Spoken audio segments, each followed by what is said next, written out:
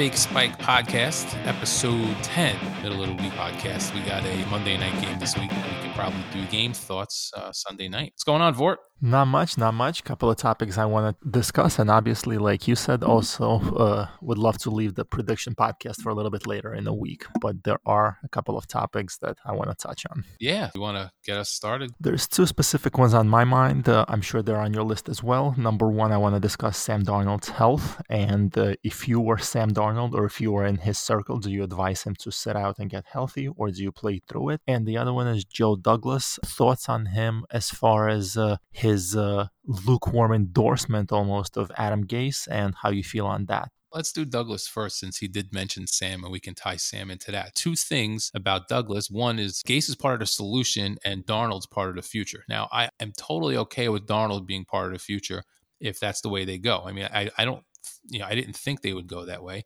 And I think this is probably just diplomatic coach speak not to, wreck team chemistry and kill Darnold and damage his confidence because they're going to, if they do trade him, they're going to want to get something for him. They don't want to damage the guy and then say, hey, give us a 7th round pick. But the Gase thing scares me a little bit. I mean, how can they even consider giving him control of the team in the future? We've talked about this on every podcast. So, I mean, it's just going to be more of the same, but at least we now have something to actually fear instead of being paranoid. Right. And this is going to be a little bit different because we used to and continue to trash Gase as two disgruntled fans, justifiably so. This is a little bit of a different angle because I think both you and me have been very optimistic on Joe Douglas and the potential he has to build a winner, and the slight endorsement of Gase scares the living crap out of me. What I wanted to hear at this point is Douglas saying, listen, we are absolutely terrible. I need to see improvements. Even if you don't want to single out Gase, mention everybody and saying, listen, nobody's satisfied with these results. We have to do better. We need to improve. The fact that he's saying Gase is actually part of the solution, the optimist in me is hoping he's just being a good company man instead of fracturing and kind of writing Gase off in the middle of the season. He's going to let him write it out. To me personally, there's two things I take away from this. Number one, Gase and Darnold, they will not coexist. On a couple of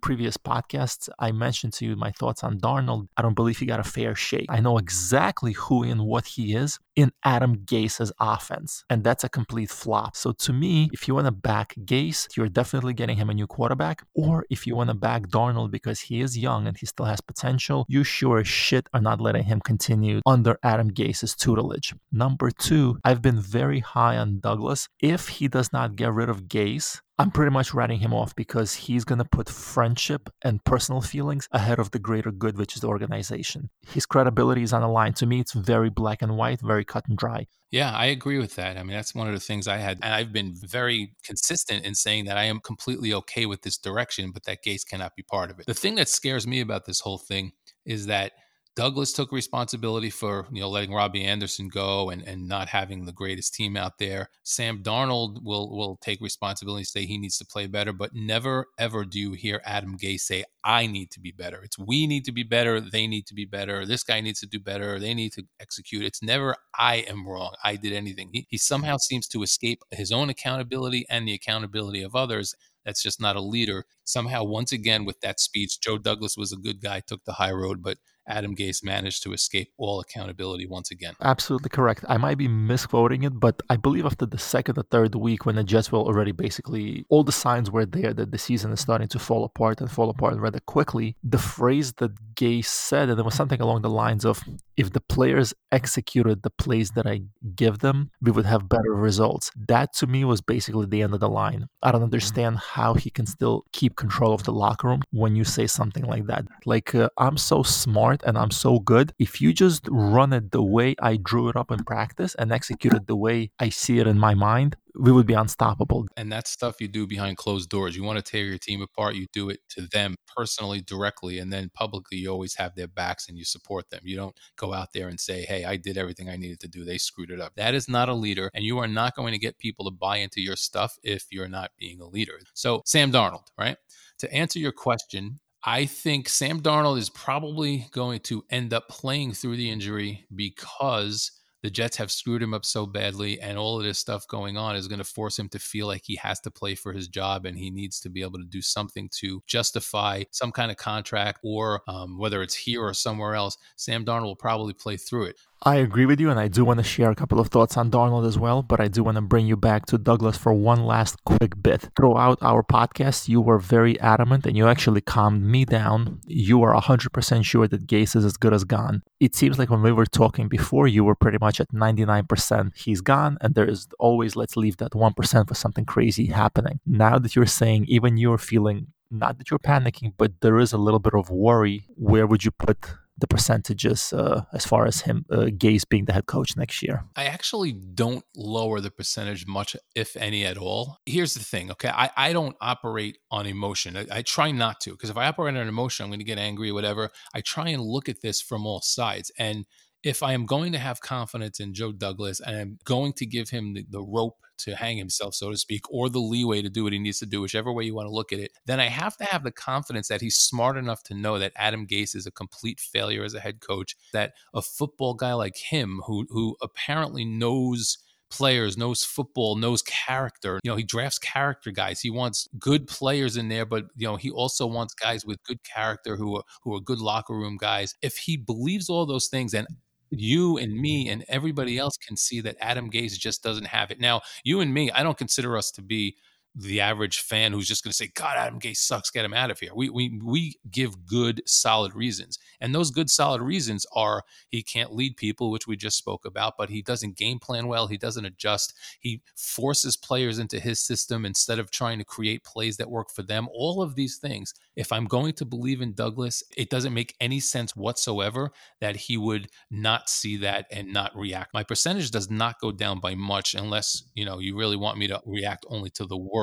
Listen, I watch a lot of mafia movies. As soon as you get the kiss on the cheek, you're out. I actually wanted your educated opinion, not your emotional opinion, so I'm glad you came at it from that angle. I do not think the Jets as an organization could survive if they don't get rid of this guy after this. I just don't. As an emotionally abused and mentally scarred Jets fan, I have fear. It's not a 50-50 coin flip to me, but I would put it as a 20% chance that Gase returns, because part of me is almost questioning, does Douglas really believe that all of these failures are related to a bare bones roster that doesn't have skill position players? And does he really believe that he's not putting Gase, his friend, his head coach, in the best position to succeed, and he almost, quote unquote, owes him an opportunity to go out there with what they deem as a more talented team? I can't buy that because, again, you and me, I do not consider just the guy who watches the games and is pissed off that they lose. And while we're not NFL personnel guys, I think we're knowledgeable enough to know, and we've talked about it, I think we're knowledgeable enough to know, which means Douglas has to be knowledgeable enough to know you can be 0-8 and not get the job done and have a bare bones roster and still look like you can compete. I could probably fill an entire half hour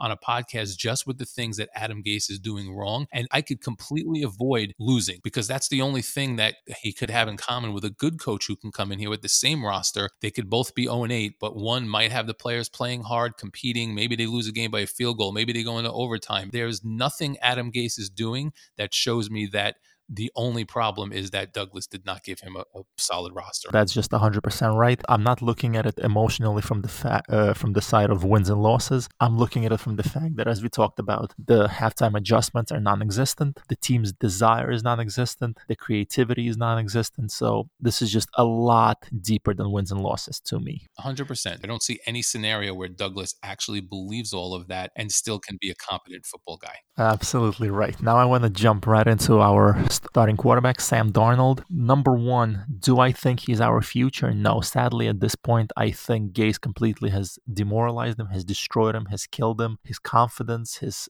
self-esteem, his belief. If he's going to be a successful NFL quarterback, I don't believe it's going to happen in the New York Jets, because even if he hire a new coach who can rebuild them, it's going to be just that. I don't think it's going to be an overnight fix. It's going to be a rebuild. And if we're going to go down that road, I'd rather we do so with a young rookie quarterback. So if we have to live through another learning curve, whether it's a year or 2 years, I don't want it to be with Darnold. Just to finish my thought on that before you share your thoughts, I feel really bad for Sam. We've talked about this numerous times. He didn't get a fair shake.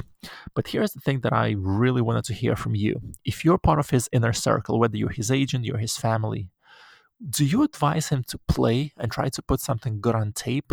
Or do you advise him to sit down and sit out the rest of the season and heal up? Because for me, it's a no-brainer. If I'm part of his inner circle, I'm telling him unequivocally to sit out because there's nothing he can accomplish. This team is not going to win. We've seen in 8 games. I don't think he's going to have a drastic turnaround in the last 8 games to put something amazing on film. His age is greatly in his favor. I think Sam Darnold will have suitors. Obviously, it's not going to be the fuck you starter money. I don't think it's going to be a starting job, but somebody will see him almost like I equate it to Teddy Bridgewater going to New Orleans. Obviously, different circumstances. Bridgewater was coming off a horrific injury and all of that stuff. But I see a team with a veteran, maybe even somebody like the Tampa Bay Bucks, a team with a proven veteran quarterback who has 1 or 2 years left. They're going to take a shot at Darnold and see if they can take that 1 year, 2 years where he's clearly the backup or he jumps in because of an injury. But that allows that team, whoever that may be, to slowly rebuild him from an emotional and mental standpoint, physical standpoint. And in 2 years, the guy is still 25 years old. His future is still there. He is a question mark. We don't know. We can't say that definitively with a good coach, he'll be a superstar. I don't want to write him off because, again, to sound like a broken record, I don't know what he is. I don't think he ever got a fair shake in New York. And if I'm his inner circle, I'm telling him, sit out. And once your body starts breaking down, it might be a long road back if there is a road back. Yeah, that's a really good question, is doing it from the inner circle perspective rather than Darnold's or the Jets. I think I agree with you. If I'm his friend, if I'm his father, if I'm whatever, I sit him down and say, listen, there's no improvement that can come out of this. You may improve yourself, but the team has clearly not surrounded you with what you need to improve.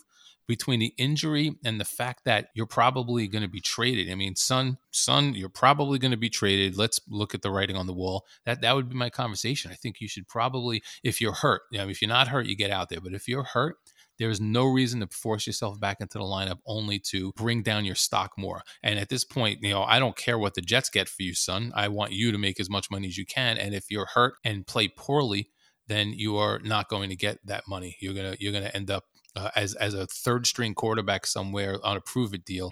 And what you want is, while people still think you have something, you need to get out there and sign some kind of 2 or 3 year contract for some money and maybe compete for a starting job. I think he's probably going to get back in there and try and play it, and I'm going to predict he's going to get hurt again, and the decision will be taken out of his hands, and then Gase will be looked at like the latest Jet coach that threw a guy back in there and got him injured again. Let me put you on the spot. Is Darnold a starting quarterback in the NFL?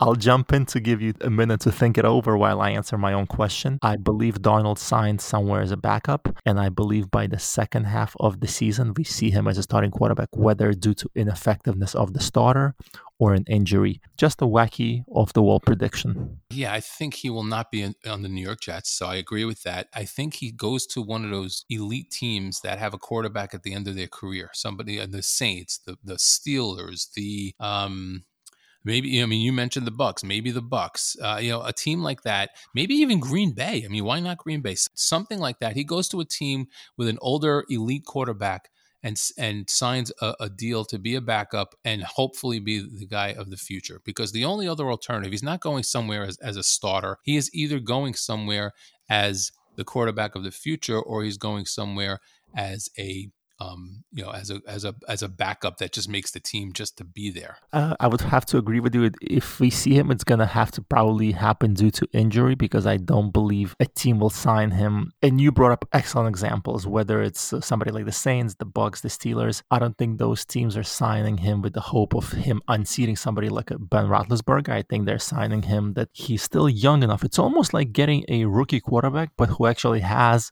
live NFL game experience and just kind of getting his mind right. Maybe there's some mechanical flaws, but it's going to be about getting him right because he's still young enough and there's still upside there. So somebody will definitely, I believe, take a chance on him. Right, I agree. I think somebody will take I think in that situation where he goes to an elite team with a great quarterback, they sign him knowing he's going to sit for at least a year, maybe two, and then they take him on as a cheap very low risk project where they can potentially turn him into a very good quarterback who can take over for the guy eventually, or they throw him to the side in a year if he doesn't develop. If he really has been ruined by the Jets, which is always possible because none of these guys leave the Jets and go do anything anywhere else, then they'll figure that out fairly quickly. But I think he catches on somewhere where somebody thinks they can turn him into something, and if he lands in one of those teams that know how to develop quarterbacks, then they just might actually develop him. Did you see anything interesting, anything worth discussing on Facebook from the bright Jet fans who always believe we are one washed up player away from being a contender? Anything fun that you want to share from this week? There was proof that it wasn't just one idiot who thought Woody would come back and kick ass.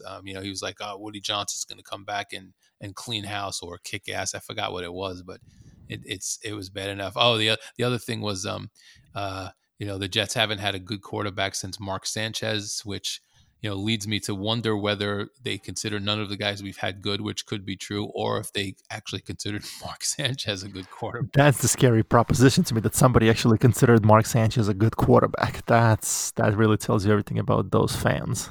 Well, here's an interesting question for you. And I know you and me once discussed this off air. Mark Sanchez was a rookie, and in year one, he was pretty miserable early on. The Jets backed into the playoffs, and then Sanchez played a couple of really good games, got him to the championship game, and then improved dramatically in year two. Do you think if Brett Favre had stayed with the Jets, if they didn't force him and Mangini out the door, or if they had a veteran quarterback after Favre, with that team, with that line, that running game, that defense, do you think the Jets would have either gotten to or won one of those Super Bowls in the years where they went to the championship games? With Brett Favre, no. I don't think Brett. I don't think it's reasonable to believe that it was sustainable to have a happy and productive Brett Favre in an offense that was basically a running offense based on ball control, time possession, and field position. I don't believe Favre was a fit, and the guy was a gunslinger. He wanted to go out there, make the tough throw, and that ultimately also led to some mistakes. He does have a Super Bowl win as a Packer, but at the tail end of his career, I don't think he was that guy who could single-handedly win you games when the run wasn't working. The interesting point that you brought up, other veteran quarterbacks, yes, I think a right veteran quarterback who was a fit into that offense, we could have at least potentially made one Super Bowl that year. Yes, I do believe so. No way of proving it. Do you not think that Favre was an improvement over Sanchez, though? I think you, after a night of drinking and blind in one eyeball, would be an improvement over Mark Sanchez. But that's just my opinion. Might sound a little bitter, but no. But look at it this way: Sanchez got them to a lead in the first championship game against the Colts. Okay, got them to a lead. They were up 17-6 sometime in the second quarter. It wasn't even halftime because the Jets let Peyton Manning throw that touchdown right at the end of the half that got him back in the game. But with a better quarterback, a more experienced guy, I think, and then certainly in 2010, the Jets came out so flat against the Steelers. In 2010, the Jets were 11-5, and I think a more established or a better quarterback might have gotten him, maybe a division title. I mean, I don't remember what New England was that year, but I mean, the Jets, things would have been completely different. I think.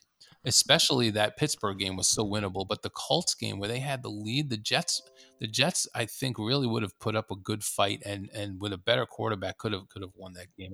And Favre being an improvement over Sanchez, yes, my drunken one-eyed look is an improvement over Sanchez, but Favre was a Hall of Famer, and until he got hurt in 2008. He had the Jets cooking, man. They were 8-3. They went in and smoked the Titans, who were undefeated, and the Jets looked good. They didn't just look like they were hot. The Jets looked good. They looked like a legitimate contending NFL team for one of the only times that I've been following them. I mean, that was 2008. They hadn't looked like that since 1998 when they were Parcells and Testaverde that year. Because I never really believed in them in 2010 or 2009. There was always that penchant for blowing games, and they never had that we're a solid contender you can rely on every second look. They had that look at 8-3. Favre took a few games to kind of blend in, but once he did, they looked great. Bring Favre back next year, another year to gel together. Mangini sticks around, and it's not Rex and the Clown Show. That the Jets really might have had a legitimate shot there. It could be,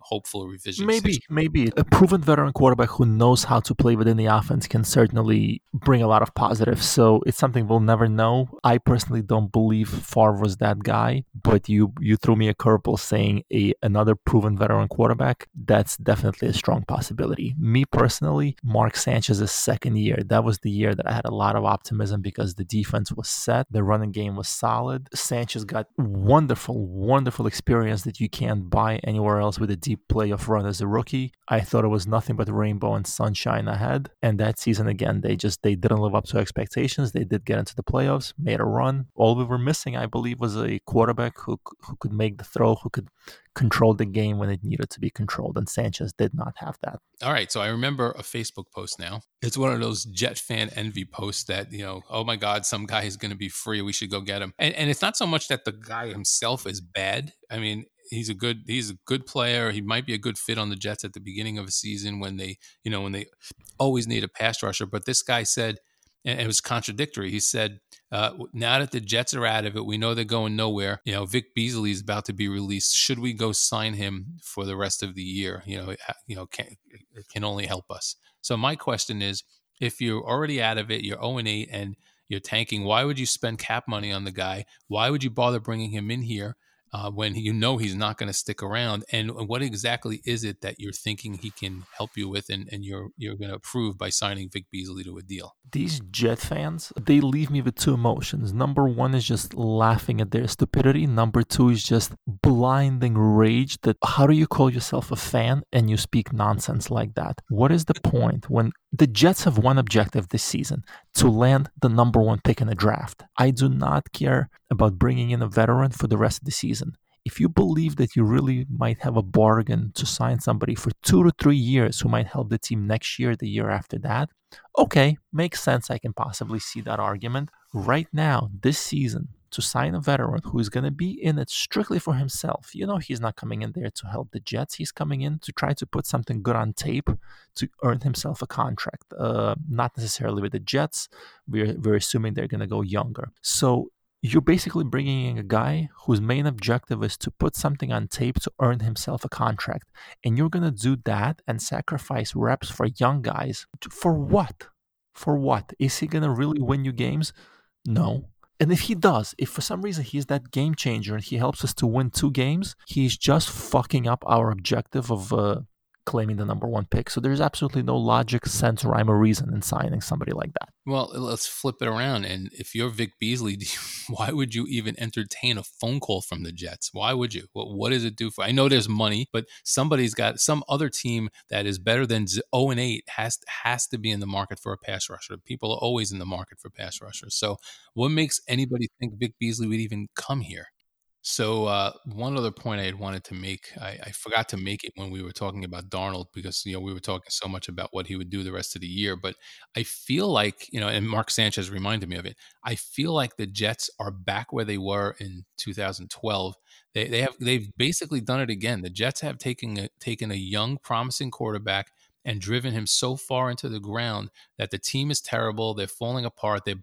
Everybody's blaming the lack of talent, saying they didn't give him a chance, and the guy's hurt and now is in a position where his contract's coming up and they have to figure out whether to pay him or not, and he's got to choose between his health and his his wallet. So the Jets have managed once again to find themselves in this unique position that I can't say only we don't follow other teams closely enough, but it just seems like they are the only ones living the same Groundhog Day with quarterbacks. Nobody else seems to have this issue where they never find a quarterback, and when they do, they drive him into the ground before he can even turn into anything. I think you're spot on, and it's a sore subject for me because as much as I want to stay calm talking about it, it just makes my blood boil, especially when I see so many teams who have managed to find a franchise quarterback. Might not be a Super Bowl winning quarterback. Like, just to give you an example, I look at somebody like Goff on the Rams. Got him to the Super Bowl, looked terrible, has his ups and downs, but at least he looks, with the right coach in the right offense, he does look like a legit NFL quarterback who can win games. I see somebody like Arizona. They draft Josh Rosen, doesn't work out. They were people were laughing at them. Nobody's laughing at them now. Kyler Murray's looking better every day. You look at the Ravens. They lose Flacco. They find Lamar Jackson. Everybody seems to be able to find a quarterback except the goddamn Jets. It is the same thing over and over. We sign a veteran. The first veteran that really jumps out at me, we made the big signing, Neil O'Donnell. What a great signing that turned out to be. We went young. We went old. We went every direction possible. There's only one common denominator. We have not and still do not have a franchise quarterback, and that's pissing me the fuck off. All right. Well, there you go. That's just as honest as I can be. I told you beforehand, the quarterback topic absolutely makes my blood boil. How do we consistently, year after year, fail to establish a quarterback that's going to be our franchise guy for a few years? I can't accept it. I can't understand it. Terrible scouting, even worse coaching and development. That's the biggest problem we have as a franchise is our owners have never put a football guy in charge of everything. Hopefully Douglas is the first one, but they've never put a football guy in charge who hires the proper scouts. The Jets have not, in my lifetime, have not been able to draft and develop players properly. And unless you draft good players and develop them properly, you go nowhere as a franchise. That's why Cleveland was bad for all those years. That's why these dreg franchises remain dreg franchises. They're just terrible. Until you get a solid scouting department that picks the right players and can actually develop them with a proper coaching staff, you're basically treading water. And that's what the Jets are. They have never been able to develop the players they draft. They make the wrong draft picks all the time. They're a disaster of a franchise. Once again, we're hoping that the guy who's here now can change that and turn it around. But we'll find out. We'll find out soon enough.